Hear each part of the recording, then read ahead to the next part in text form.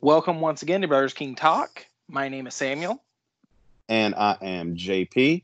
And in the wonderful year of 1961, we are going to be tossing and turning with Bobby Lewis. And 1961, it was a fantastic year. I don't know if you're aware of this, but Samuel, you know West Side Story, right?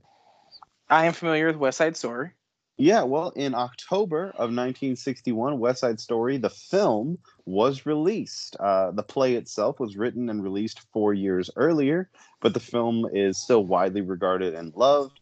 So 1961, fantastic year, and I do believe the soundtrack made it big the following year, correct? Yes, so 1962, the soundtrack for West Side Story, or was that what you said? Yes. 1962, it was the number one album of the year on the Billboards at the end of the year. Right. Fantastic. But yeah, so let's get into some Bobby Lewis. Well, hey, speaking of fun facts, Bobby Lewis was actually born near my hometown. He was born in Indianapolis, Indiana. Okay. And then he went ahead and moved to Detroit, Michigan. Hey. Near your hometown. Yeah, it's my neck of the woods. Yeah, so he, from what I can tell, researching Bobby Lewis's history, he was never... he's what we would kind of consider a one-hit wonder, sort of. I mean, I don't think, strictly speaking, he was a one-hit wonder. He probably had like one other hit or something. But he definitely was kind of a flash in the pan. And then this song itself is very well remembered, but him as an artist, not so much. Okay, I can see that. Yeah, for sure. So, so far as I can tell from his history, he just kind of went and sang and played anywhere he could. You know, churches, jazz clubs, bars. It didn't really matter to him. And then eventually he picked up this song from Richie Adams and Malou Renee, and it became huge. And like, I mean, this is one of those songs where if you've ever walked into like an A&W root beer or any like oldies type place, chances are it's came on at some point. Oh, for sure. And it's just a classic song. It really makes you feel lots of fun feelings and dance around. And within the first 30 seconds of this song, I knew exactly how I was going to feel about it, and that was that I really, really loved it. Bobby Lewis's voice is just really fantastic, and I feel like the choir in the background just adds this awesome dimension that takes it to a completely other level.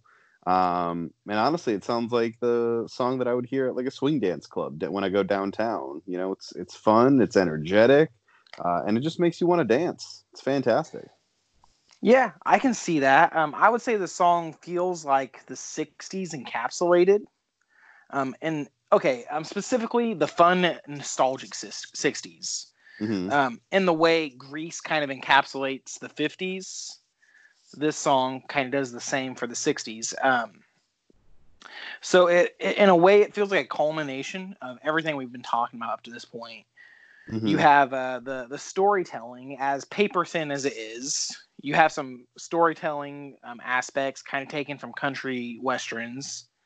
And then you have some jazz instrumentation similar to like 12th Street Rag or Moulin Rouge.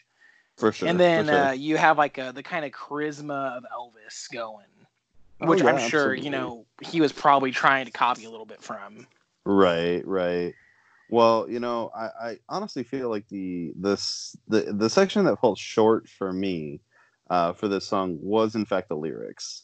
I think they convey that perfect emotion that's trying to be, brought across. This feeling that you just can't stop thinking about that special person, and the feeling where you just got to get up and move and call them and contact them and just hang out. And but what I feel like is lacking is the fact that it's so repetitious. But halfway through the song, you've heard the entire song. They just repeat the lyrics and the same music for another minute and a half. Yeah. So I compared last week's song to White Bread apparently I just like comparing songs to food, because this one reminds me of a good ice cream cone. It's fun and sweet while you have it, but there's nothing of substance once you're done.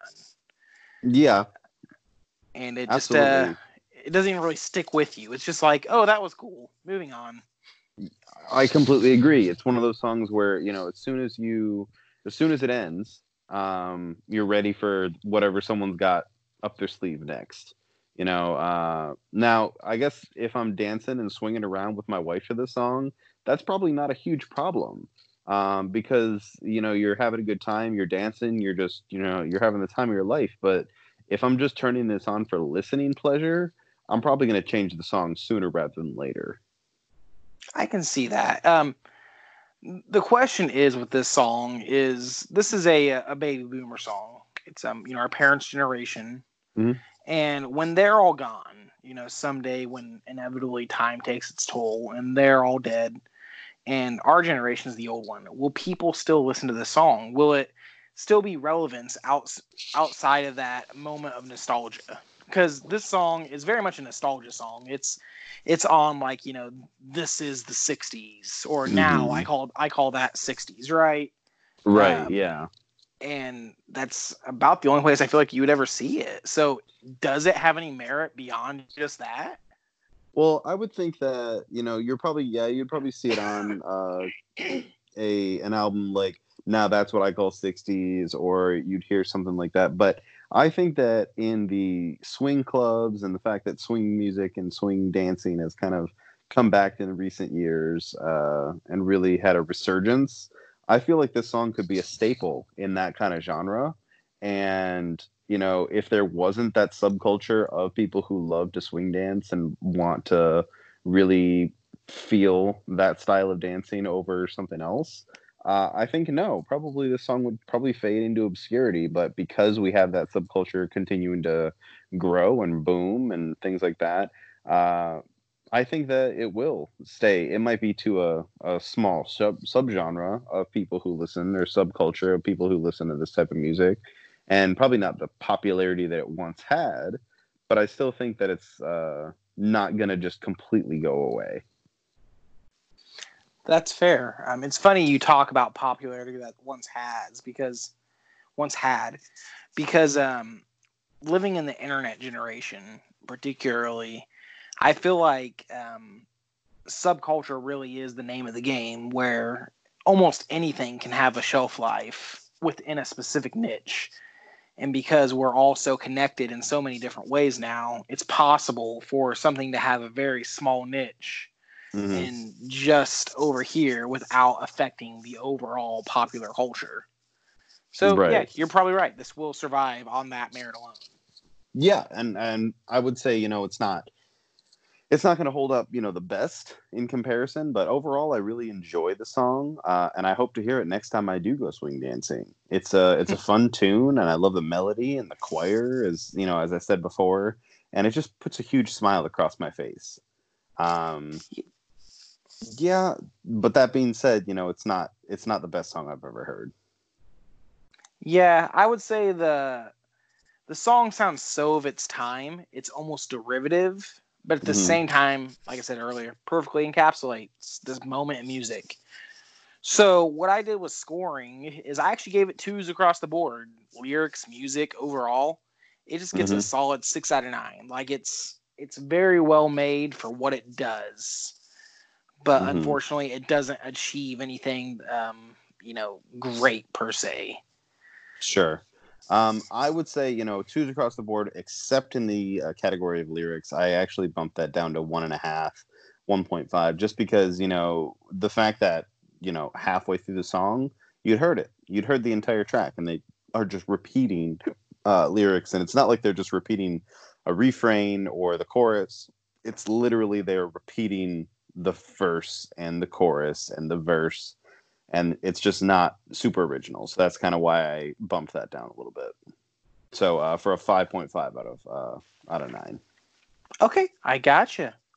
Well, and for a short song with not much substance to it, I guess we don't have much to say about it. Yeah, I mean it's a fun song. Don't get me wrong. It's something that I love to listen to. But there's it's got to have a playlist behind it. You know, it's got to be on the radio. It's got to be something that's gonna be followed up with more music like it. But it's not. This song is not one that I would have on repeat very often. I agree. So until next time, sir. Till next time. See you next week. See you next week.